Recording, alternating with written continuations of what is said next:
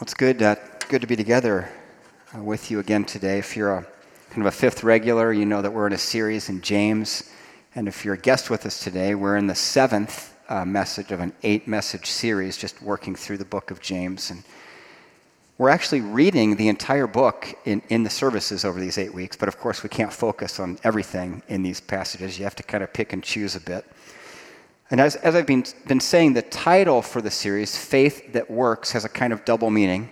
Of course, our faith in Jesus is faith that works for the believer. It changes our lives. It sets us on a completely different life path. It actually works. It's a better way to live.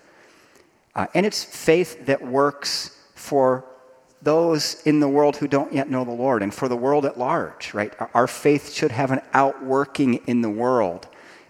Such that people can not only hear the gospel, but can see the gospel, see it enacted.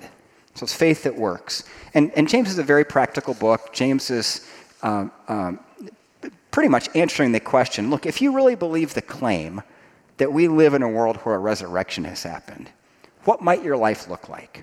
What kind of life might yours appear to be to others around you? What should it look like? And this week we're in the second half of chapter 4 and the first section of chapter 5, where James issues 2 scathing rebukes, just scathing. And I've reminded us several times that, when James wrote this letter, he wasn't writing to the world at large. He was writing to the church. He was writing to us. He was writing to believers, to Christians who know Jesus and believe in Jesus and trust Jesus. And as you listen to the text, you'll hear the beginning of those 2 rebukes because James begins both of them with 2 words. Now listen. And if you do the homework on the original language, you come to learn that was very strong language. It was like saying, woe unto you. In modern language, the emotional force equivalent would be something like this. Hey, listen up. You're being foolish. And I'm going to set you straight. It was very direct. And both rebukes have to do with a particular category of foolishness, which we'll unpack in a bit. But let's listen to the text together. Hear the word of the Lord from James chapter 4, verse 13, through the 5th chapter, verse 6. Now listen. You who say, today or tomorrow we will go to this or that city, spend a year there, carry on business, and make money. Why, you do not even know what will happen tomorrow. What is your life? You are a mist that appears for a little while and then vanishes. Instead, you ought to say, if it is the Lord's will, we will live and do this or that. As it is, you boast in your arrogant schemes. All such boasting is evil. If anyone then knows the good they ought to do and doesn't do it, it is sin for them. Now listen, you rich people, weep and wail because of the misery that is coming on you. Your wealth has rotted, and moths have eaten your clothes. Your gold and silver are corroded. Their corrosion will testify against you and eat your flesh like fire. You have hoarded wealth in the last days. Look, the wages you failed to pay the workers who mowed your fields are crying out against you. The cries of the harvesters have reached the ears of the Lord Almighty. You have lived on earth in luxury and self-indulgence. You have fattened yourself in the day of slaughter. You have condemned and murdered the innocent one who was not opposing you. This is the word of the Lord. Thanks be to God. Thanks, Becca. So the outline today includes 3 things. It's pretty simple. The what, the why, and the what now. The what was a problem that James was addressing, and then he tells us why the problem was a problem, and he tells us how to escape the problem or what to do instead. So the what, the why, and the what now. So what was the problem? You might know the author Henry Cloud. He's a Christian psychologist and author. He's written a bunch of books, and I find his writing to be particularly helpful. One of my favorites of his is a book titled Necessary Endings. Subtitle, The Employees, Businesses, and Relationships That All of Us Have to Give Up in Order to Move Forward. Sounds a little counterintuitive, right? As Christians, we feel like we're called to engage with people, love people no matter where they're at, and we are. But there's some truth here. In the book, he unpacks the three categories of people of which the Bible speaks, or maybe more accurately, three behavioral responses people might take in a particular context or setting. The wise, the foolish, and the evil. The wise are those who are open to feedback and are constructive. They're trying to build something with their lives. The foolish are those who reject feedback and try to explain away problems and failures. They're trying to avoid something with their lives. And the evil are those who respond to the world around them with a spirit of striking back, with some kind of violence, physical, emotional, spiritual. Their thinking is, if I'm going to take the whole thing with me. I'm going to burn it all down. Right? They're trying to destroy things with their lives. In the passage we read this morning, James is confronting foolishness in Christians. So we got to listen up, right? He's talking to Christians. And it's a particular category of foolishness. Now, when you and I use the word fool or foolishness, in modern usage, it doesn't feel like a very substantial word. We might be thinking about someone who has made some poor choices. We might be, in this divided kind of season in which we're living, we might think of somebody who doesn't share our particular opinion on an issue. We might call them a fool or something like that. But in the Bible, foolishness was a very substantial word. It had a very clear meaning. I love the way Tim Keller defined it in a sermon he preached on James. Foolishness is culpable blindness to reality that leads to destructive choices.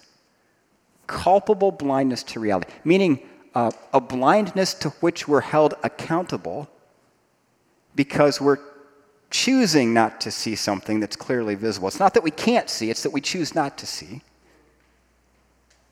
And that choice then leads us down a path of destructive choices that are destructive for us and for others. And right at the beginning here, I quote Tim Keller there. I do need to acknowledge my indebtedness to a sermon he preached on James that really shaped the first section of this message. His message was so good. James is confronting this particular category of foolishness in the church. And he writes, now listen, or again, listen up. You're being foolish, and I'm going to set you straight. So what does he say then? Now listen, you who say, today or tomorrow we will go to this or that city, spend a year there, carry on business, and make money. That statement is the problem, or at least that statement reveals the problem in some way. So what exactly is the problem? Because, that sounds more like an entrepreneur planning a business venture. That sounds like a business plan, doesn't it? I mean, there's a place, there's a purpose, kind of a business model, a specified time frame, the hope of profitability within that specified time frame. I mean, if you put a business together and you go to a bank to get a loan to start your business, you need a plan like this. You need a clear statement of what you're planning to do and what you're hoping for, what you're expecting to see. So what's the problem? Is it that Christians shouldn't do business? Well, no, that's not it. Was it the planning part? Was it like getting ahead of ourselves? We should just day by day trust God and not plan? Well, clearly that's not it. In more Bible language, the Proverbs make it really clear that, like if you fail to plan, you plan to fail. So it can't be that the planning is bad. Is it the profitability part? Was their goal a little too high? Were they getting a little greedy, with the profit they hoped to make? Was it the time frame too aggressive? What was the problem? The problem was what Tim Keller called the life control illusion. Love that phrase. What James is saying here is that there's a particular category of foolishness that looks only to our own abilities and as a foundation of trust and hope. It looks to ourselves. The life control illusion is that belief that if we do our planning and strategizing and due diligence, and if we stick to the plan, if we persevere and don't give up and keep at it, working hard, we can do whatever we set our minds to do. We can accomplish whatever we'd like to accomplish. We can become any kind of person we would like to become. We command our own destiny and are in control of our own futures. That's the life control illusion. And according to the Bible, it's foolishness. It's a culpable blindness to reality that leads to destructive choices. I mean, just think of it. We're in the midst of graduation season. Just think of almost any commencement address you've heard. Graduates, the world is yours. Your life will be what you make of it. You can do it. Go out there and get at it. You know, and we're all like, yeah, this is all, yeah, go out there and get at it. This message is everywhere in our culture. We make educational videos to teach our kids this. Check this out.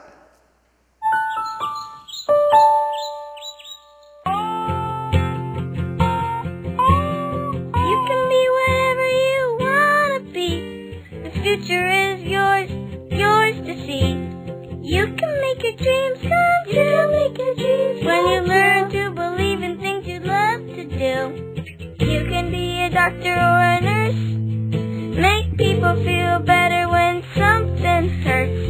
You could be a pilot on a jet or a vet. That's a doctor for your pet. You can be whatever you want to be. The future is yours, yours to see. You can make your dreams come true. When you learn to believe in things you'd love to do. That's really cute, isn't it? You know what else it is? A complete lie with dire consequences. You know, you can be whatever you want to be. Now, don't get me wrong. I'm all about perseverance. I'm all about working hard. All about, you know, training and equipping and staying at it. All clear teachings of Scripture, right? But to believe wholesale that we direct our futures, that it's up to us, that if we dream it, we can do it, that is a culpable blindness to reality that will lead to destructive choices. I mean, just work out the logic of it in your mind. It leads to one of two places, either pride and overconfidence or shame and self-doubt. Just do the math in your head. Like if you subscribe to the religious belief that you can make your dreams come true, and that is what that is. It's a religious belief. It's an article of faith. If you believe that, it leaves no room for God. It amounts to functional atheism on both the positive and negative side. On the positive side, if you're very successful, you'll believe that you're successful because you made a plan, because you did the work, because you pulled it off, because it was all you. You're a self-made person, and you deserve all the glory because you earned it. Pride and overconfidence. And on the negative side, if you're not successful, or if at some point you take inventory of your life and you realize that not all of your dreams have come true. It's not all as rosy as you hoped it would be.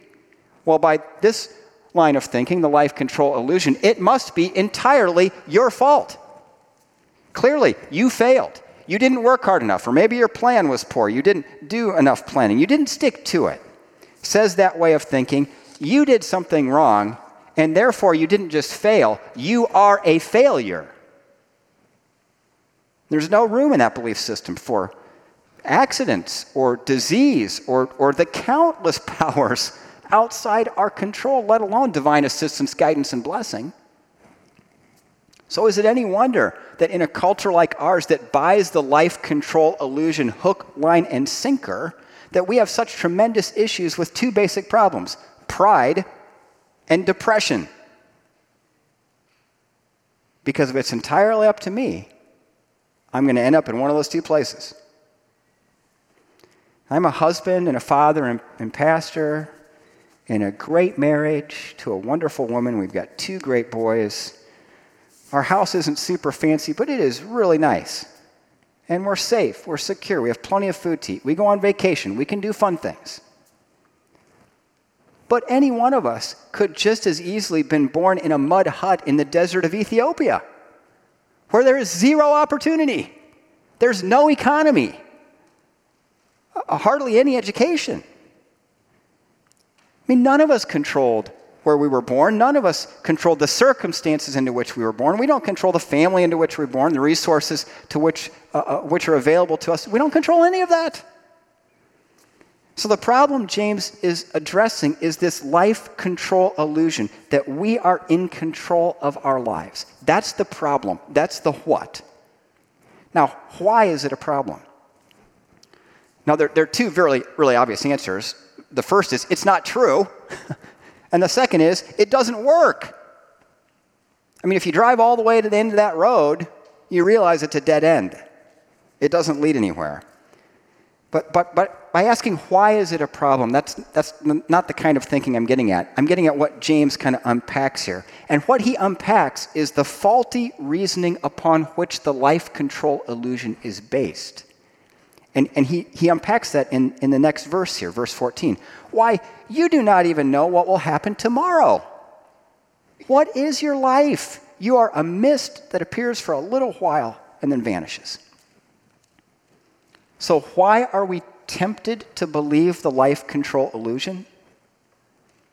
Because we like to believe that we know what's going to happen tomorrow and out into the future. And because we like to avoid grappling with our own mortality. Life is filled with uncertainty. You don't even know what will happen tomorrow, says James. And the unspoken subtext is, let alone a year down the road when you feel like your business will be profitable. I mean, we just don't know. Think about the craziness of the stock market through COVID, the strange divorce of market from economy. And how weird is that? Who would have thought that would have happened? In his sermon on this, Keller used the illustration of the Great Recession and all the financial management models that completely missed the risk exposure of the mortgage market. And then when the card house came tumbling down, what was everybody's response? Well, nothing like this has ever happened before. We didn't know it could happen. Exactly. You didn't know. Because we can't know. We just can't know. Life is filled with uncertainties because we don't even know what will happen tomorrow. I mean, I think one of the prime spiritual opportunities presented to us over the last 15 months of COVID has been the opportunity to embrace the reality that we are not in control at all.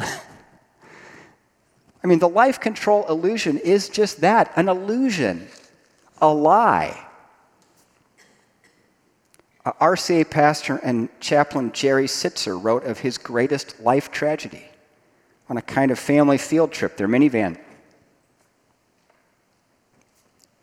was struck by a drunk driver traveling at very high speed. The accident took the life of his mother, his wife, and a daughter, all like that.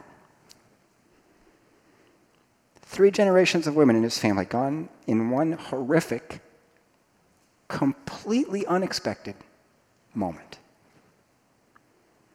James tells us we need to grasp not only the uncertainty of life, but the brevity of life. What is your life? You're like a mist that appears for a little while and then vanishes. Throughout college, I worked at a small family resort up in northern Michigan on Elk Lake, if you know Elk Lake.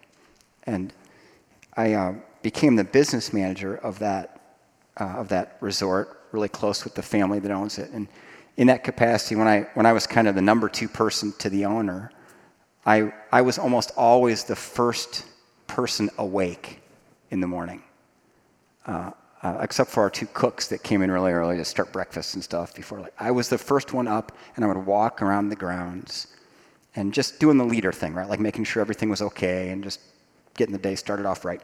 And on quiet days on Elk Lake, there would be this beautiful mist over there. You've probably seen something like a very quiet lake, no wind, and the mist coming off the lake. I thought that was so beautiful. Almost always, by the time we got to breakfast and everybody else was up, it was gone. I always thought, people are just missing this. The mist was there just for a little bit, and then it's gone. Didn't even see it go away. It's just gone. Evidently, God really wants us to get this message about the brevity of life because it appears throughout Scripture. Job, my days are swifter than a weaver's shuttle. As the cloud fades and vanishes, so he who goes down to Sheol does not come up. For my days are swifter than a runner. Or King David, my days are like an evening shadow. For my days pass away like smoke. You have made my days a few handbreadths. As for man, his days are like grass. It's that long, our lives. But wow, does everything in our culture war against that reality?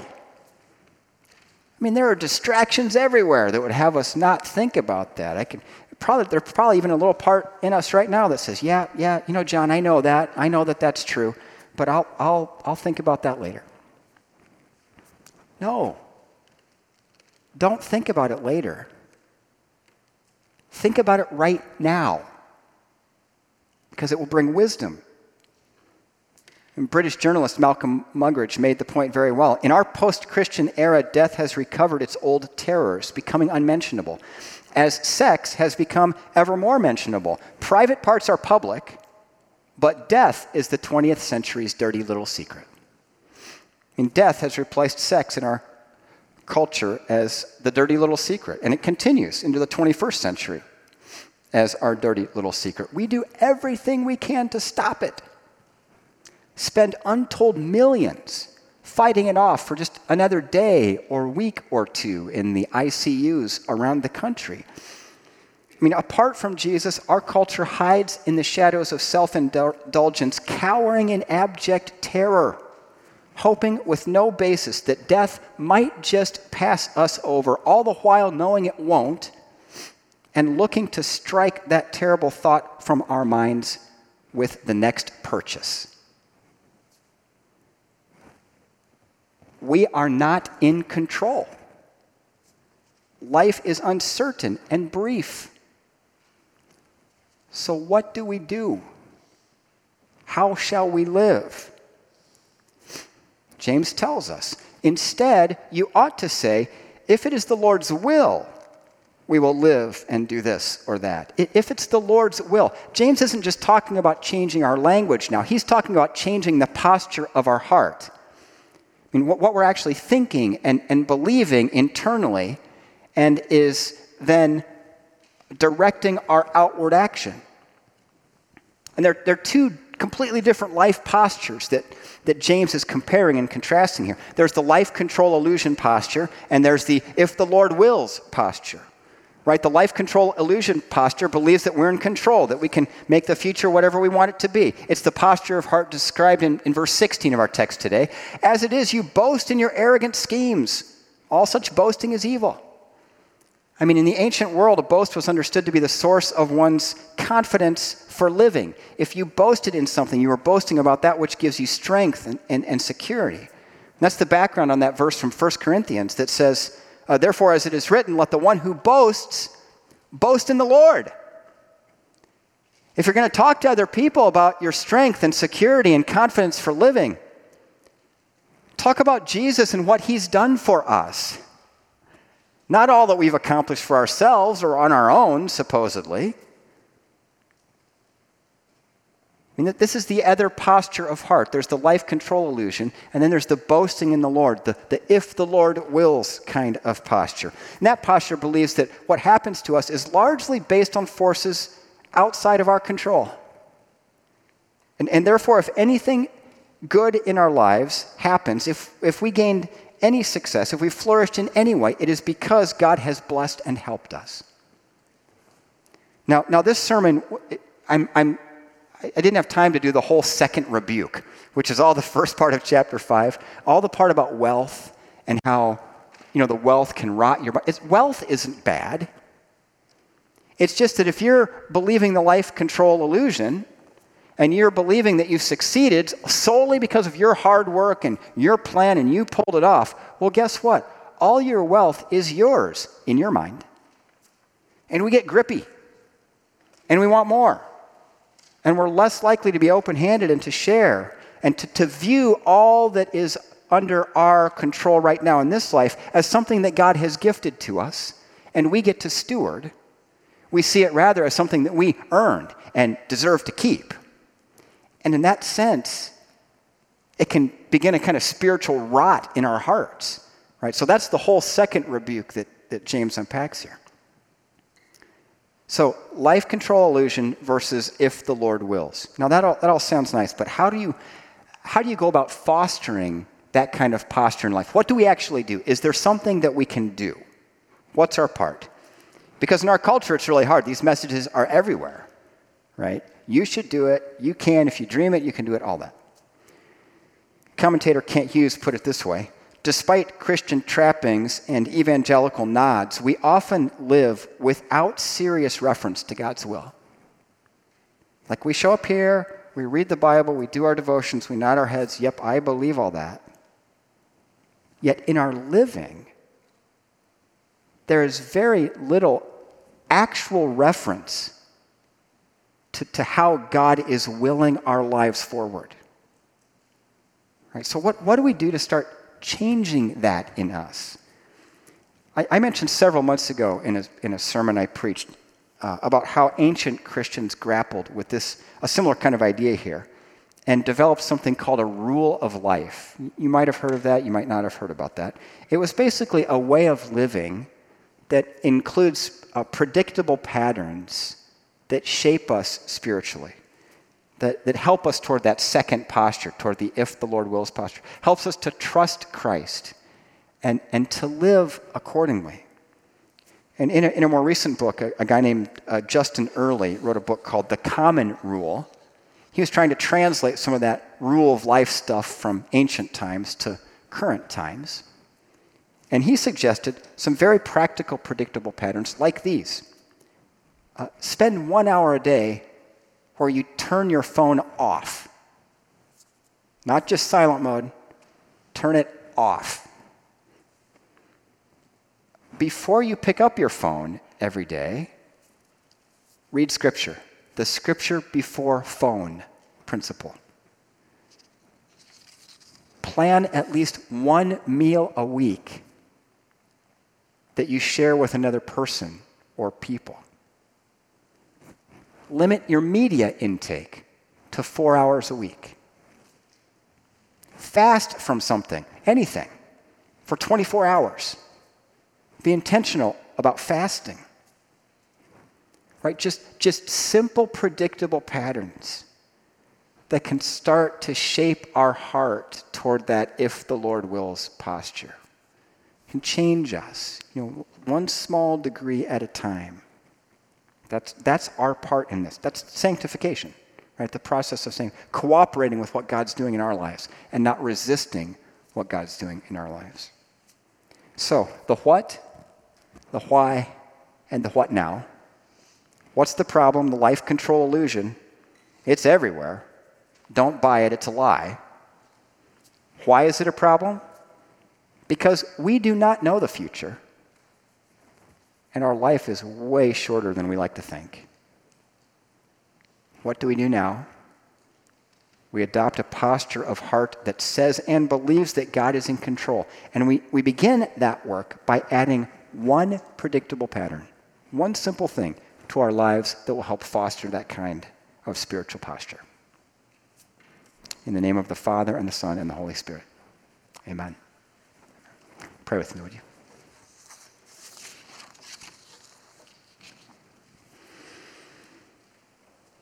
God, we give ourselves to you, and we pray that you would help us by your Spirit know how we ought to apply the Scripture to our lives, how we ought to apply this Scripture to our lives. God, show us where the life control illusion really has hold in us, where we're believing something that isn't true and that is leading us toward destructive choices for ourselves and for others. Open our eyes, Lord. Empower us by your Spirit. Help us see and help us follow you. We ask in Jesus' name. Amen.